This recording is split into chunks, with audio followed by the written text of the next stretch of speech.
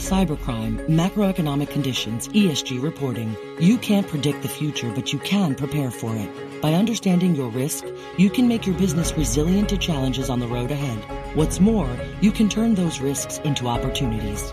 EY helps CFOs, boards, and audit committees see beyond the numbers to uncover the critical insights that make their organizations resilient, even in an ever-shifting landscape. For more insights that matter, visit ey.com/beyond the numbers. You know success when you see it. Or you think you do. The people in the spotlight.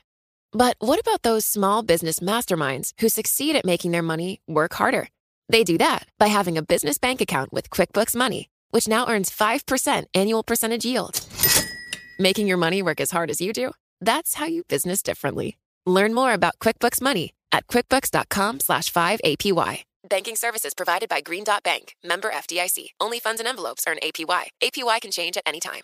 Masters in Business is brought to you by Proper Cloth, the leader in men's custom shirts. With proprietary smart size technology and top-rated customer service, ordering a custom shirt has never been easier.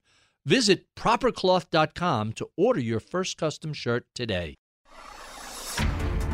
This is Masters in Business with Barry Ritholtz on Bloomberg Radio. This week on the podcast, I sit down for really a fascinating conversation with Yuval Noah Harari. If that name sounds familiar, he is the author of a book on human history called Sapiens. I can't begin to tell you how many people have raved about this book, and whether it's Bill Gates or Mark Zuckerberg or Danny Kahneman, or go down the list. I've had a number of guests when we get to the book segment. That's the book they recommend. It's really a fascinating history and a very counterintuitive history of the development of the human species and why we have succeeded so well. It isn't necessarily our intelligence. It isn't necessarily our adaptability. According to Harari, it is our ability to cooperate with each other and to tell stories. Myths and stories are at the core of what allows human cooperation to succeed. It's a fascinating conversation. We talk about his new book, Homo Deus, A Brief History of Tomorrow, which I have not yet read, but the people I know who have read loved it. And so it picks up where the last book left off. I think you'll find this really a fascinating conversation. He's in the midst of doing a nationwide tour. They're creating a documentary film or some sort of a series on this. So we got him in and out in less than an hour. So this is a relatively fast show. So with no further ado, here is my conversation with Yuval Noah Harari. This is Masters in Business with Barry Ritholtz on Bloomberg Radio. My special guest today is author Yuval Noah Harari. You should know his name, and if you don't, you will soon.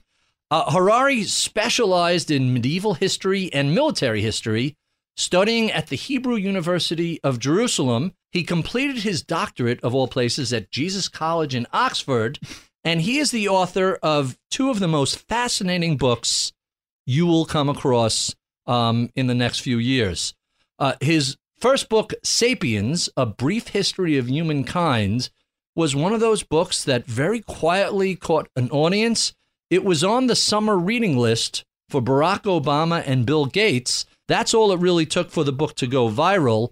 His new book, Homo Deus, A Brief History of Tomorrow, comes out shortly. Yuval Noah Harari, welcome to Bloomberg. Hello, it's good to be here. I'm fascinated by your book, and a quick story. I was reading a book called Last Ape Standing, and it was really a good name, Darwinian history of humankind. And a friend said, "How are you enjoying that book?" I said, I'm liking it. He goes, "I have a book you're going to love." And he was right. He gave me Sapiens. I love the story. I love the background about this, but let's jump right into a little discussion of Homo sapiens. 100,000 years ago, Homo sapiens were just one of a number of different human species, all competing for supremacy. Today, Homo sapiens dominate the planet. What made Homo sapiens so different and so successful? Well, we are the only mammal that can cooperate in very large numbers and do so very flexibly. Mm-hmm. We tend to think that our superiority comes out of some individual ability, like we are smarter than everybody else or whatever, but on the individual level, we are not superior to chimpanzees. Our real advantage is the unique ability to cooperate in very large numbers. If you cram 100,000 chimpanzees into Yankee Stadium or into Wall Street, you get chaos. You cram 100,000 humans there, and you get very sophisticated networks of cooperation. And all our achievements are based on large-scale cooperation. Now, what made this possible? Why are we the only ones that can cooperate in large numbers? It's because we are the only ones that can tell fictional stories and believe them. At the basis of every large-scale human cooperation, you always find a fictional story about gods, about nations, about money, corporations, all kinds of things that exist only in our own imagination. You cannot convince a chimpanzee to give you a banana by promising him that after you die, you go to chimpanzee heaven and there receive lots and lots of bananas for your good deeds. Chimpanzees wouldn't believe that. So humans believe such stories, which is why we cooperate better than them. So the power of myth, the power of storytelling is what led to human cooperation?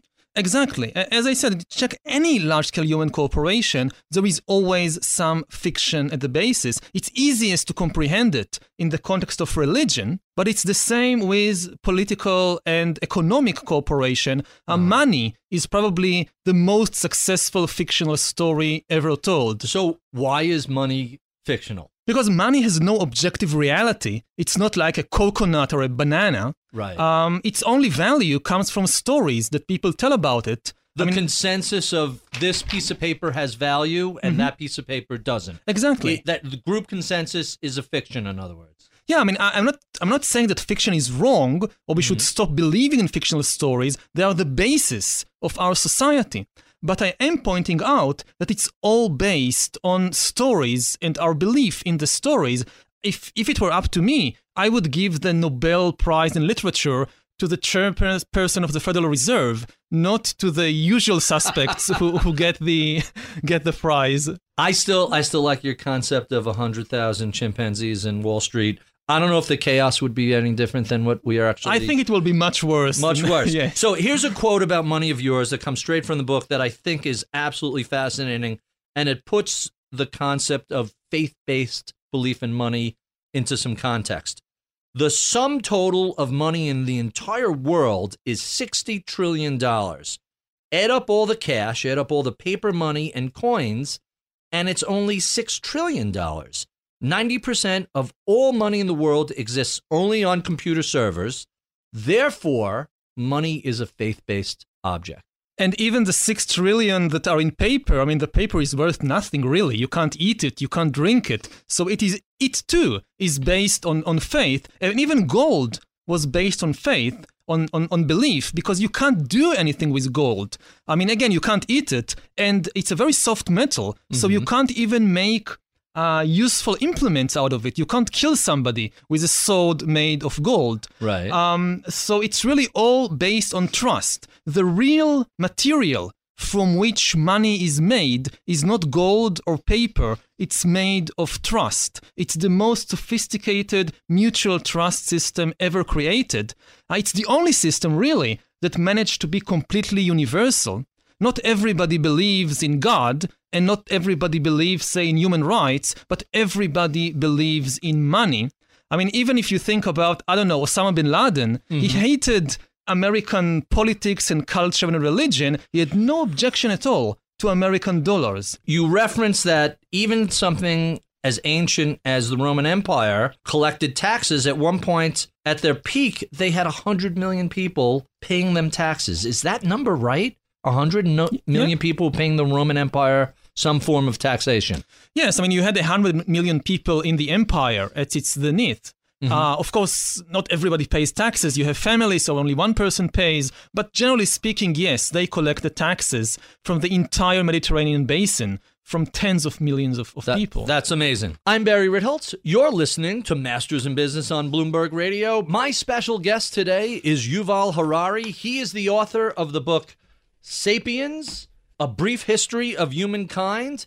And let's jump right into this. And there's so much in this book that is so fascinating and so counterintuitive, and yet when you think it through, you start to say to yourself, maybe he's right. Let's talk about the agricultural revolution. Began around 12,000 years ago, and you say, surprisingly, the pursuit of an easier life leads to more hardship. Now, I think of the pre-agricultural era as short, nasty, and brutish. You never know when your next meal is coming from. You're constantly at the mercy of the weather, of other animals, of other bands. But I assume that agriculture allows you to have a home and a roof over your house, and you're saying that just makes things worse.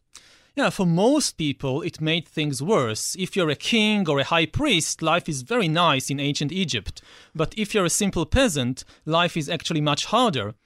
First of all, as a peasant, you work harder than your hunter-gatherer ancestors. Our bodies and our minds evolved for hundreds of thousands of years in adaptation to living as hunter-gatherers, going to the forest to look for mushrooms or hunt rabbits. Right. And suddenly you find yourself all day working very hard on very monotonous and boring jobs, like bringing water buckets from the river or harvesting the corn. Even today, you have hundreds of millions of people working in much more difficult and boring jobs than our ancestors in the Stone Age. In exchange, you got a much worse diet. Hunter-gatherers ate dozens of different kinds of animals and plants and mushrooms and whatever, so they had a very rich and balanced nutrition, usually. Peasants subsisted on a very monotonous diet. If you live in ancient Egypt, you basically eat wheat, unless you're a pharaoh. If you live in China, you eat rice for breakfast, rice for lunch, and if you're lucky, you have enough rice left for dinner. In addition, peasants suffered far more from infectious diseases because almost all infectious diseases humans suffer from actually came from domesticated animals. Really? Hunter-gatherers had very few infectious diseases. There were tiny bands roaming around, not enough to sustain an epidemic. You start seeing epidemics of infectious diseases only with agriculture. And if this is not enough, peasants suffered far more from social exploitation and political inequality than hunter-gatherers, inequality both between classes and between genders. So I'm not saying that life was paradise as hunter-gatherers. You had many difficulties. But all in all, the life of the average person got worse instead of better as a result of the agricultural revolution. Only around the 19th century, you begin to see real improvement in the life of the average person. And even today, as I said, there are hundreds of millions of people around the world whose life is much more difficult and much more grim than the life of hunter-gatherers 20,000 years ago. I'm also fascinated by the book. I didn't realize it was first published in Hebrew in 2011. Yeah. And then it didn't come out in English until 2014. What was the process? How did it go from a Hebrew book to something that was published now globally? Well, I rewrote it in English. It's not really a translation. It's rewriting it. And I changed many of the examples from things from Israeli and Jewish history to things with more international familiarity. I got a lot of feedback from the Israeli audience about all kinds of things in the book. So I had the opportunity to change things and update things. And I had to find a publisher, which wasn't easy. So it took 3 years to make the transition. Really? And now it's we have something like 50 translations all over the world. That's quite fascinating. You mentioned agriculture led to communicable disease because you have people working close together. What about the rise of cities and urban population centers? We always think of that as a positive, or at least historically that's been portrayed as a positive. Look, we have culture, we have learning, we have knowledge. You're saying not so much. Well, that depends on your viewpoint and on your metric. If your viewpoint, it's say, I don't know, the upper class in Athens in the 5th century BC, and you measure progress by the sophistication of your philosophy or your theater, then yes, it was an amazing development. But if you think about it from the viewpoint of a slave woman working to death in some field that belongs to Socrates, then it looks a bit different. To say the very least. Let's talk about cognitive dissonance, one of my favorite phrases. I always think of that phrase as a negative of somebody who is so wrapped up in their own bubble, they can't get out of their own way. But again, very counterintuitively, you describe it differently. Quote, cognitive dissonance is often considered a failure of the human psyche. In fact, it is a vital asset. Had people been unable to hold contradictory beliefs and values, it probably would have been impossible to establish and maintain any human culture. Explain that. That's quite an interesting assertion. Well, in contrast to the laws of nature, which have no contradictions, humans have not been able to come up with any system of laws or values or views which is completely coherent and consistent. So unless we had this ability of cognitive dissonance, we could not have had any culture or any human-generated code book.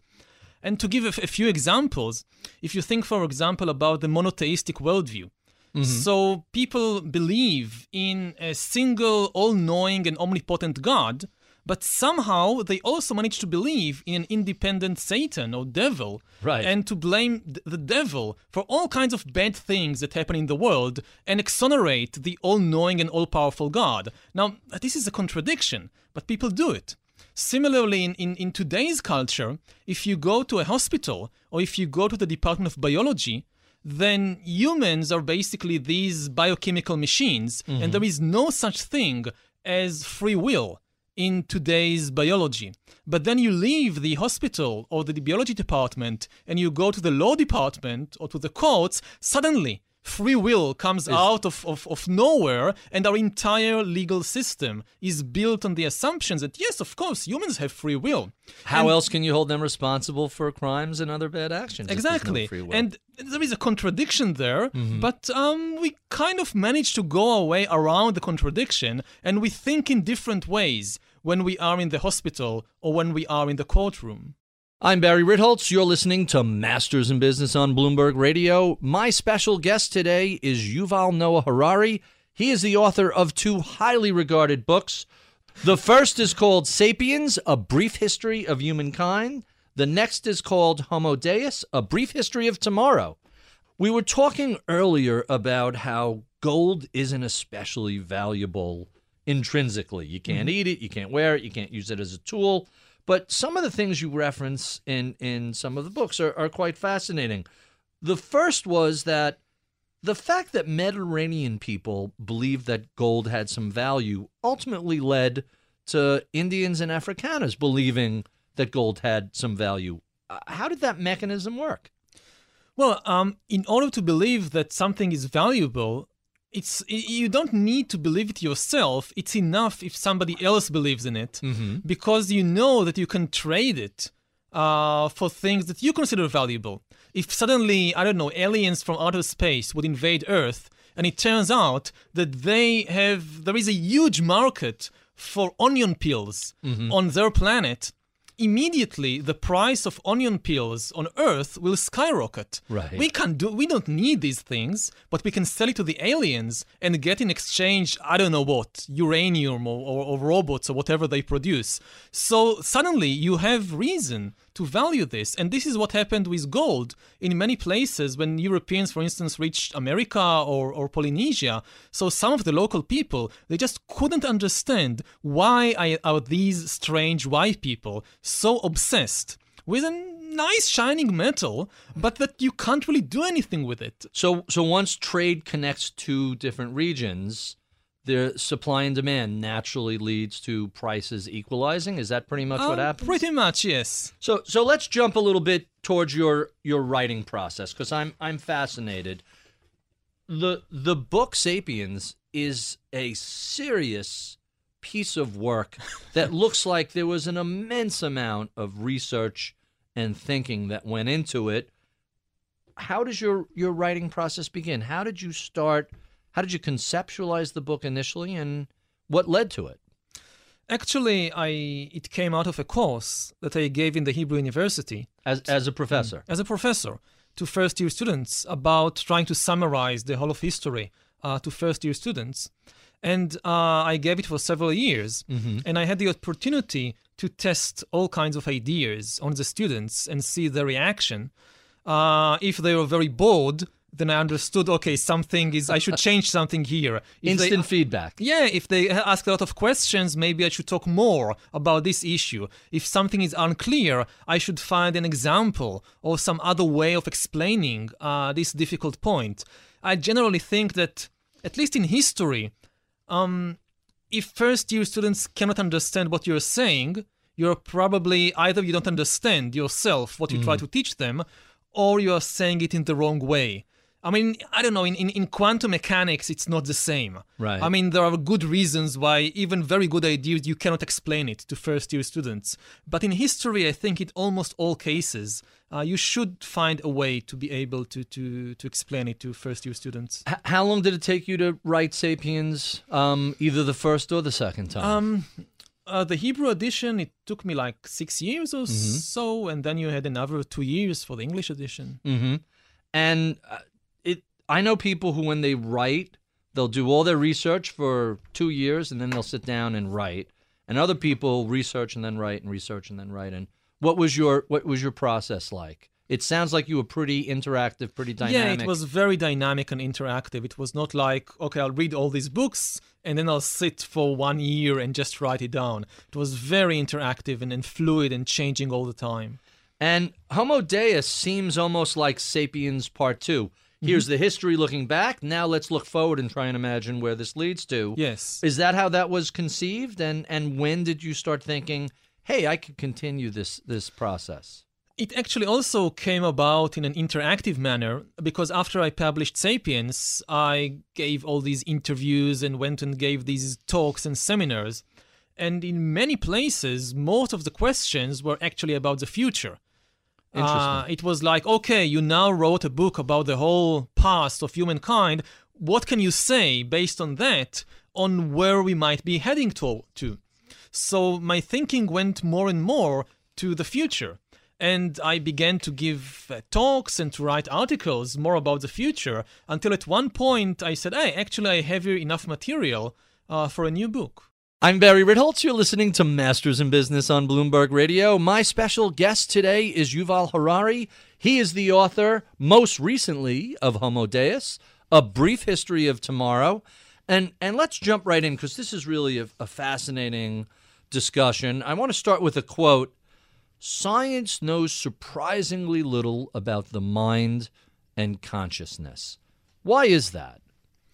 Because the only mind you can observe directly is your own. Mm-hmm. In science, if you investigate any phenomenon, it's very important to have direct observation of it. If you write about Samoan culture, people will tell you, okay, go to Samoa and investigate it for yourself. If you write about business, it's good if you can observe business people or have direct business experience.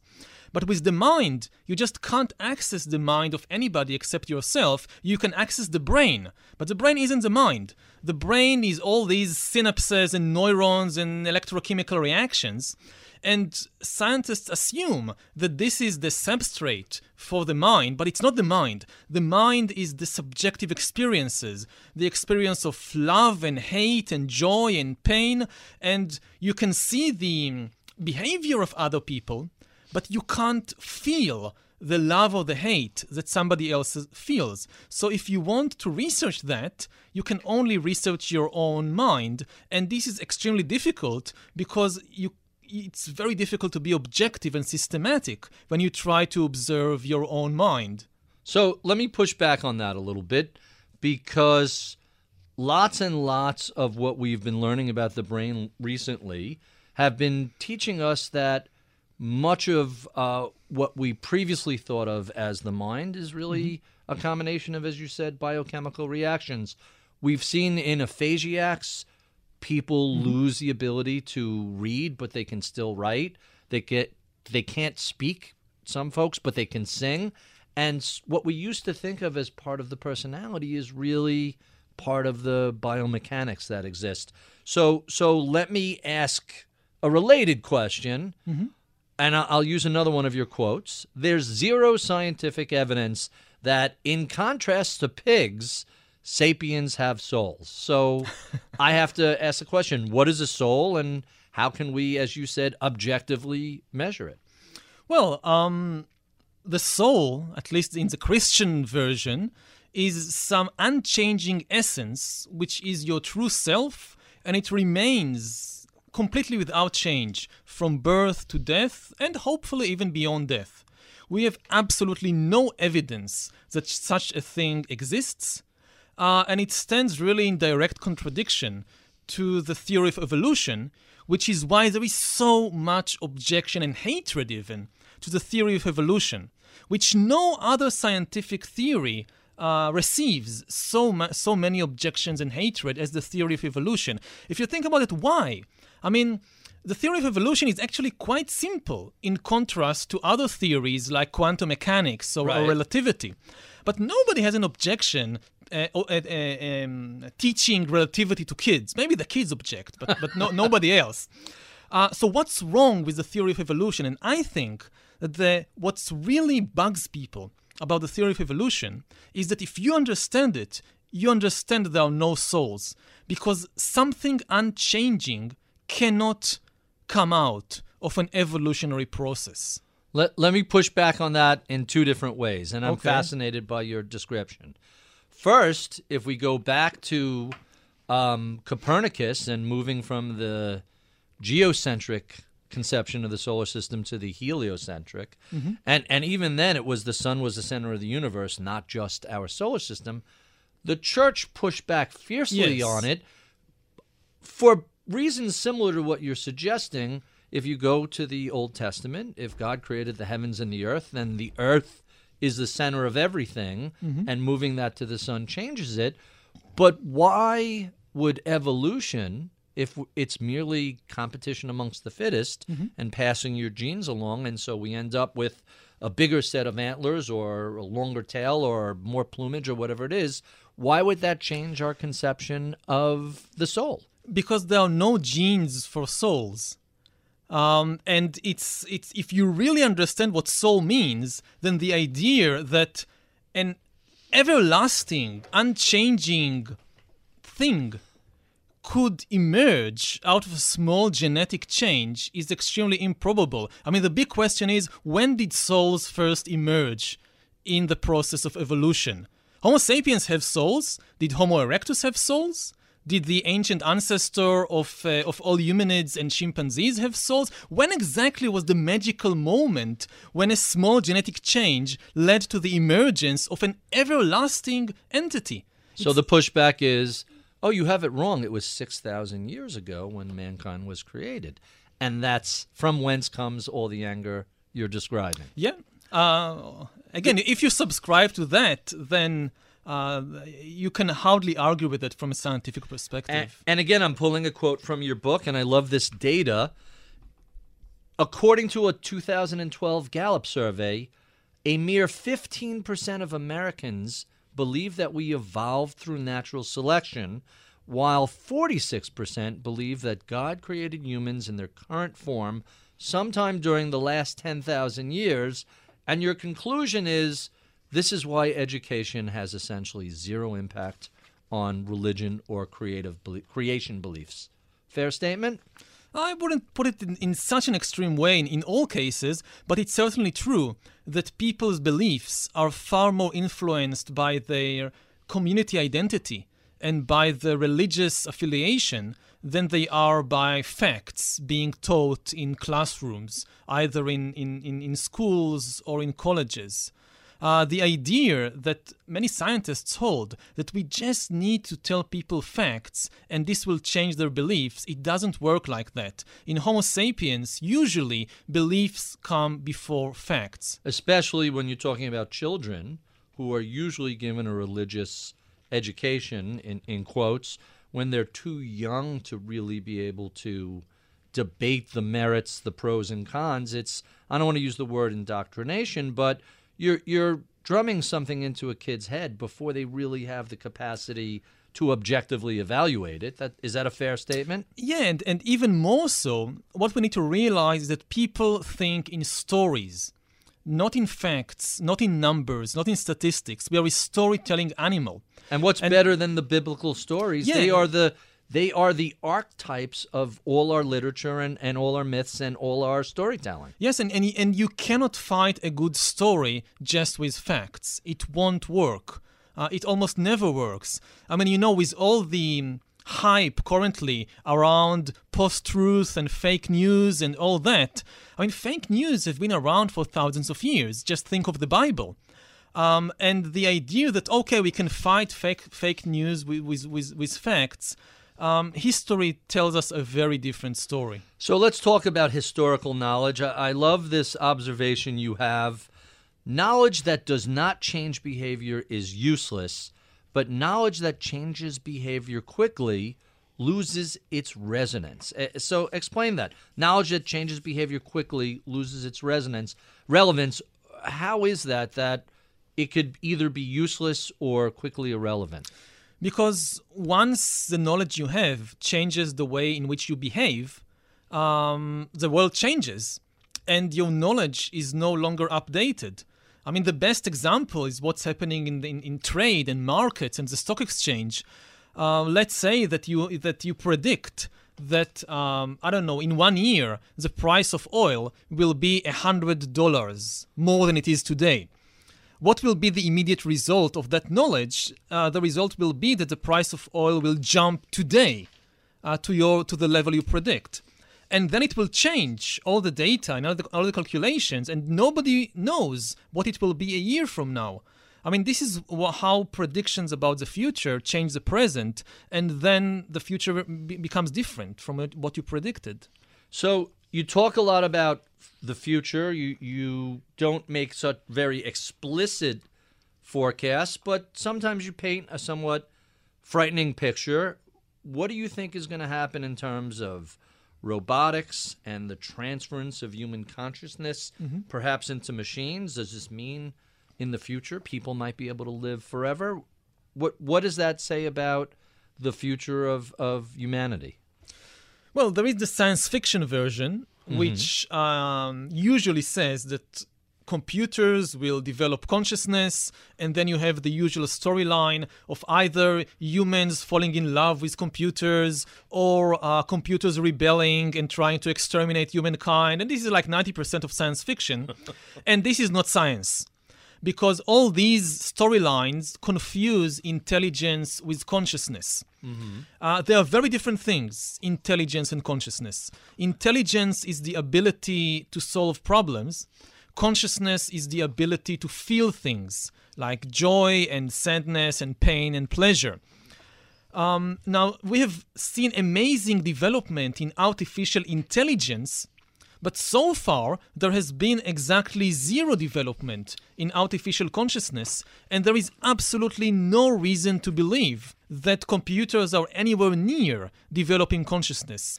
We have been speaking with Yuval Harari, discussing his most recent book, Homo Deus. You can find either Sapiens or Homo Deus in any of the finer bookstores or Amazon or on SoundCloud. Be sure and check out my daily column on BloombergView.com. Follow me on Twitter @Ritholtz. We love your comments, feedback, and suggestions. Write to us at mibpodcast@Bloomberg.net. I'm Barry Ritholtz. You're listening to Masters in Business on Bloomberg Radio. Hey guys, let me ask you a question. Do you have trouble finding dress shirts that fit? Well, thanks to Proper Cloth, ordering custom shirts has never been easier. At ProperCloth.com, you can literally order a high-quality, perfect-fitting custom shirt in less than 5 minutes. Create your custom size by answering just 10 simple questions. No need for measuring tape or trips to the tailor.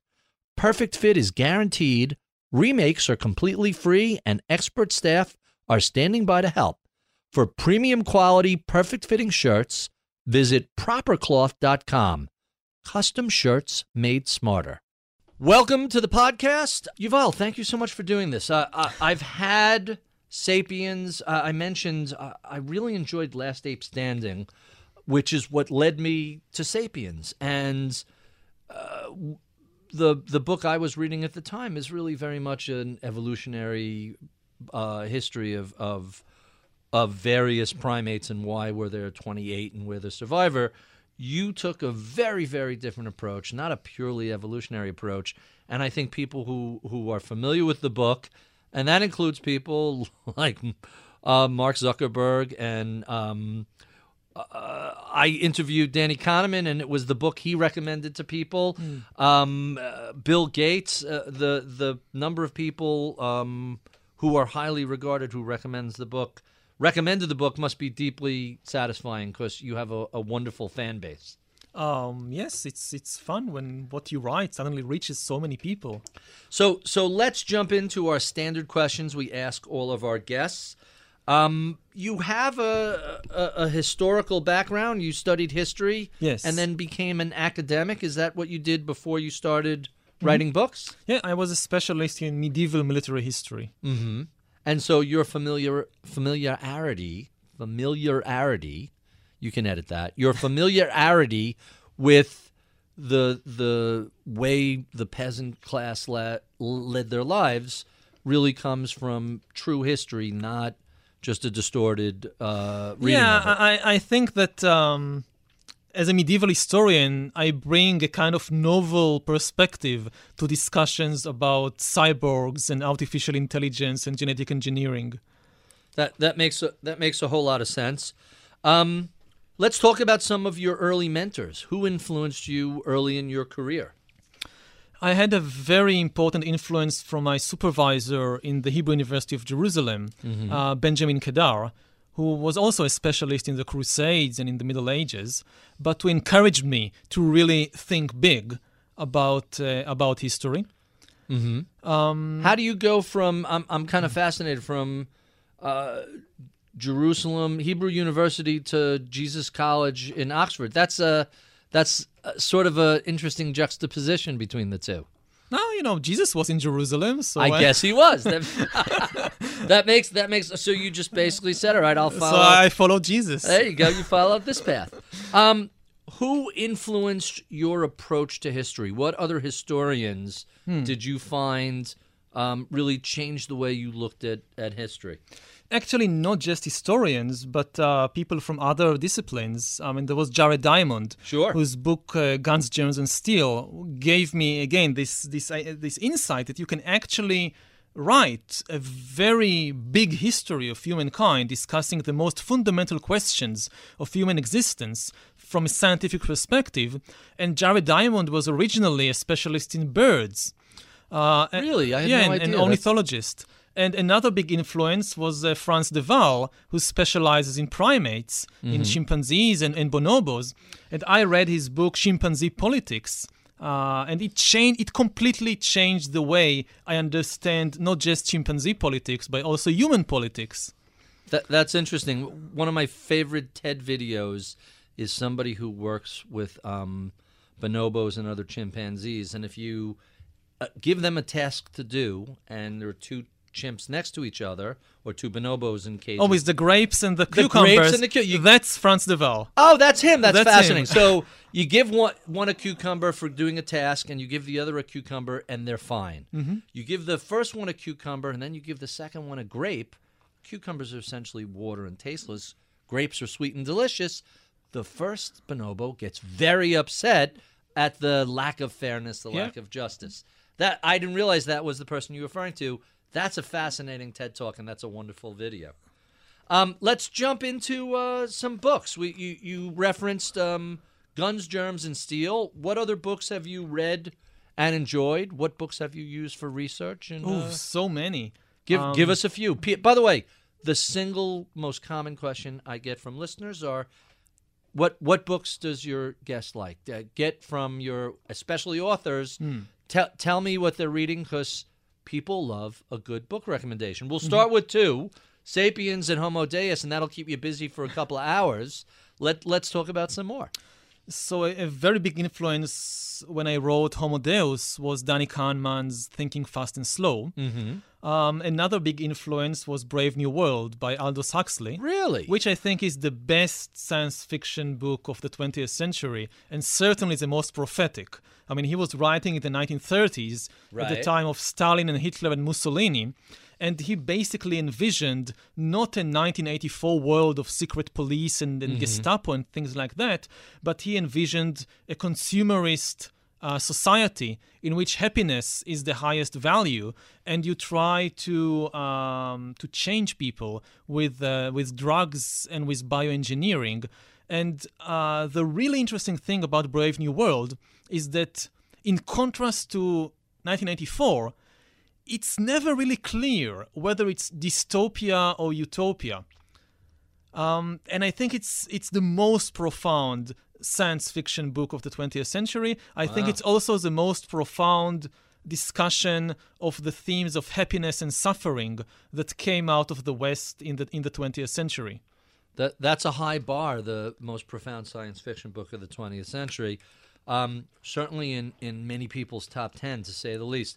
How about something nonfiction? Well, you mentioned Kahneman. What else have you read what are you reading right now? That's always a good question. Right now, I'm actually listening, not reading, as an audiobook, to a book called The Gay Revolution, about the history of gays and lesbians in the U.S. from the 1940s to the 2000s. I'm now in the mid-1970s. Things are becoming optimistic a little. And the name of that book again? I'm trying to see if I could get the author's name. The Gay Revolution. Let's see who wrote The Gay Revolution. Lillian Faderman? Yes. The Story of the Struggle. Yeah. Oh, and that's a relatively new book. That just came out in September of this past year. Quite interesting. So I assume you do a lot of reading and a lot of research. What do you do for relaxation? What do you do outside of the office when you want to just kick back a little bit? Well, I usually take my dog for a walk in the woods for an hour a day, and I meditate. I do Vipassana meditation for 2 hours every day. Repeat it. What type of meditation? Vipassana meditation. Vipassana. Which I learned from a teacher called Esen Goenka. And I go every year for a long retreat of 30 to 60 days of meditation. Really? I was in November, December. I actually heard about the Trump election only at the end of December, because I entered the meditation retreat in early November and had no contact with the outside world until the end of December. Well, aren't you lucky? Vipassana, V-I-P-A-S-S-A? Exactly, Vipassana. Vipassana meditation. 2 hours a day, that's a lot of meditation. I think actually, for me, it's a way to really get in touch with reality as it is. I mean, to see what is really happening here and now. And for almost all the day, I'm being distracted by emails and tweets and funny cat videos and whatever. So at least for 2 hours every day, I'm really in touch with reality. That's quite fascinating. And you mentioned you take your dog for a walk for an hour a day? If I have the time, yes. What type of dog do you have? A large mongrel from the street who adopted us a few years ago. Really? That's quite fascinating. And where are you living these days? Are you here or are you still in Israel? No, I'm still in Israel. I live midway between Jerusalem and Tel Aviv in a small village, which also is kind of influences my worldview, because I'm, half thinking about Tel Aviv and all the high tech and all these things, and half thinking about Jerusalem and all the religions and low tech and the past and low tech. Yeah. and that, by the way, that hybrid between historical and religious thought and high tech and modernity is very much reflected in what you write. I'm certainly no book critic, but it's clear that those are two major influences on your thought process, and that's a somewhat unusual hybrid. Yeah, I think I bring a lot of thinking about religion and philosophy to the discussion of what's happening in Silicon Valley. I think the most interesting place in the world from a religious perspective is not Jerusalem, it's Silicon Valley. Why is that? That's a fascinating comment. Because this is where the new religions of the 21st century will come from, not from the Middle East. They will come from Silicon Valley. And from such places. So when you say new religion, you mean Apple and Google and Facebook, Yes. or that those are our new deities? They will tech gods? produce, yes. I think that they don't produce just gadgets and tools. They produce new ethics, they produce new philosophies, and eventually they'll even produce new techno-religions. Religions that make all the old promises, will give you prosperity and happiness and peace and eternal life, but here on earth with the help of technology, not after you die, with the help of supernatural beings. Professor Scott Galloway is at NYU, and he describes Netflix as the operating system of joy. Not that far off from what you're referring to, the technology moving us into the next phase of religious worship. So within the book, you discuss animals a lot, how we've humanized animals, and a number of people have said, hey, this book has made me want to become a full-on vegan. Tell us what we misunderstand about animals and about our relationship and role with them relative to the way we've managed to dominate the entire planet as a species. You're a vegan, right? Yeah, I became vegan as a result of writing these two books. Really? Because all the research I've made about the agricultural revolution and then the industrial revolution made me realize the really terrible way that we are treating other animals. It made me realize, first of all, that there is now a scientific consensus that other animals, all mammals, all birds, they have consciousness, they have feelings, they have emotions, they can feel pain, they can feel fear, they can feel depression. It's not unique to Homo sapiens. And we are treating them in industrial farms as if they were just machines for producing meat and milk and eggs. And it's not just the slaughter of animals. How they live is really the worst. And it's true even more of the dairy industry than of the meat industry. Really? I mean, where does milk come from?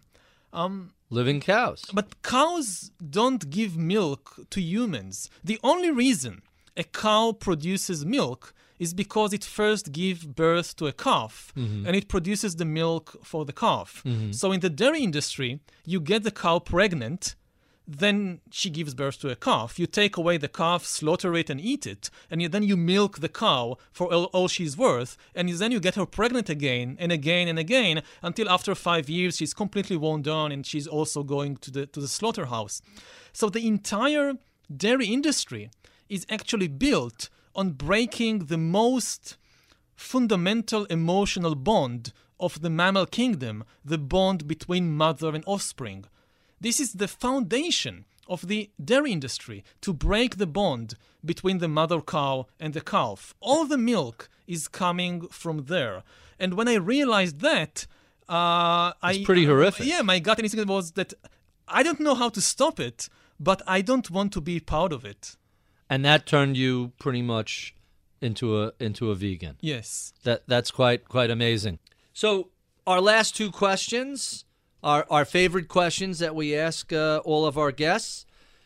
You work with students. If someone who is a millennial or a recent college grad were to come to you and say, I'm thinking about going into authorship or studying history or being a professor, and they come to you for career advice, what would you say to them?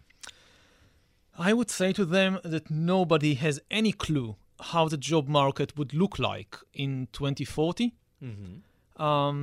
So we really don't know what to teach the young people, whether in school or in college, in terms of careers.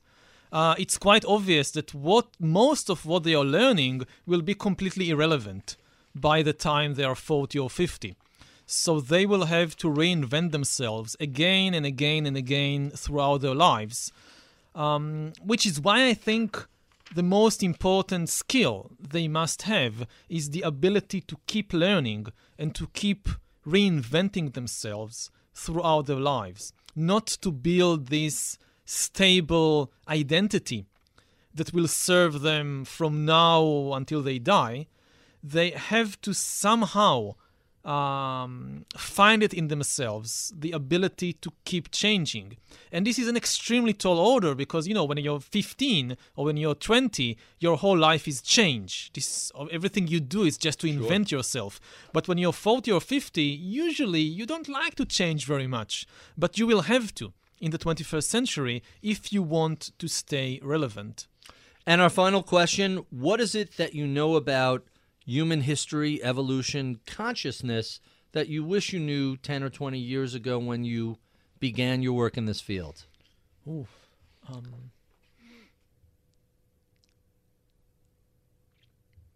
I love the long, thoughtful pause. That we actually know far, far less than we think. We, in terms of the human collective. It's not that we've got the general picture and we just have a few islands of ignorance. It's just the opposite. We have an ocean of ignorance with a few islands that we know what's happening there. But the basic stuff, the really basic stuff, we still don't understand it. In particular, we are very, very far from understanding the human mind and the riddle of consciousness. And this is very dangerous because in the 21st century, we are going to get these really amazing powers of manipulation, not just about the outside world, but also about the world inside us. We are going to get the power to manipulate, to engineer our own bodies and brains and minds. And the danger is that because we don't really understand the mind, we will misuse these powers. In the world outside, we've used our immense powers in such a way that now we are facing an ecological collapse. Because we knew how to control the forests and rivers, we didn't understand what this was doing to the ecosystem. The same thing may happen to the world inside us. We'll start manipulating our bodies and brains with very little understanding of what this is doing to our internal ecosystem, and the result might be a mental collapse. That's fascinating. Thank you, Yuval. We have been speaking to Yuval Noah Harari, author of the New York Times best-selling book Sapiens and the new book Homo Deus, A Brief History of Tomorrow. If you enjoy this conversation, be sure and look up an inch or down an inch, and you could check out any of the other 140 such conversations we've had on Apple iTunes. I would be remiss if I did not thank my recording engineer, Medina Parwana, my booker, Taylor Riggs, and my head of research, Michael Batnick. We love your comments, feedback, and suggestions. Write to us at mibpodcast@bloomberg.net. I'm Barry Ritholtz. You've been listening to Masters in Business on Bloomberg Radio. Masters in Business is brought to you by Proper Cloth, the leader in men's custom shirts. With proprietary smart size technology and top-rated customer service, ordering a custom shirt has never been easier. Visit propercloth.com to order your first custom shirt today. I'm Alex Rodriguez. And I'm Jason Kelly. From Bloomberg, this is The Deal. Each week, you'll hear us in conversation with business icons. This show will explore deal-making across sports, media, and entertainment. That is a harsh lesson in business. Sports is not as simple as bringing a bunch of big names together. I didn't want to do another stomp you out speech. Listen to The Deal wherever you get your podcast. And watch on Bloomberg Originals, Bloomberg Television, or BTV+. Brought to you by SHRM, a better workplace, a better world.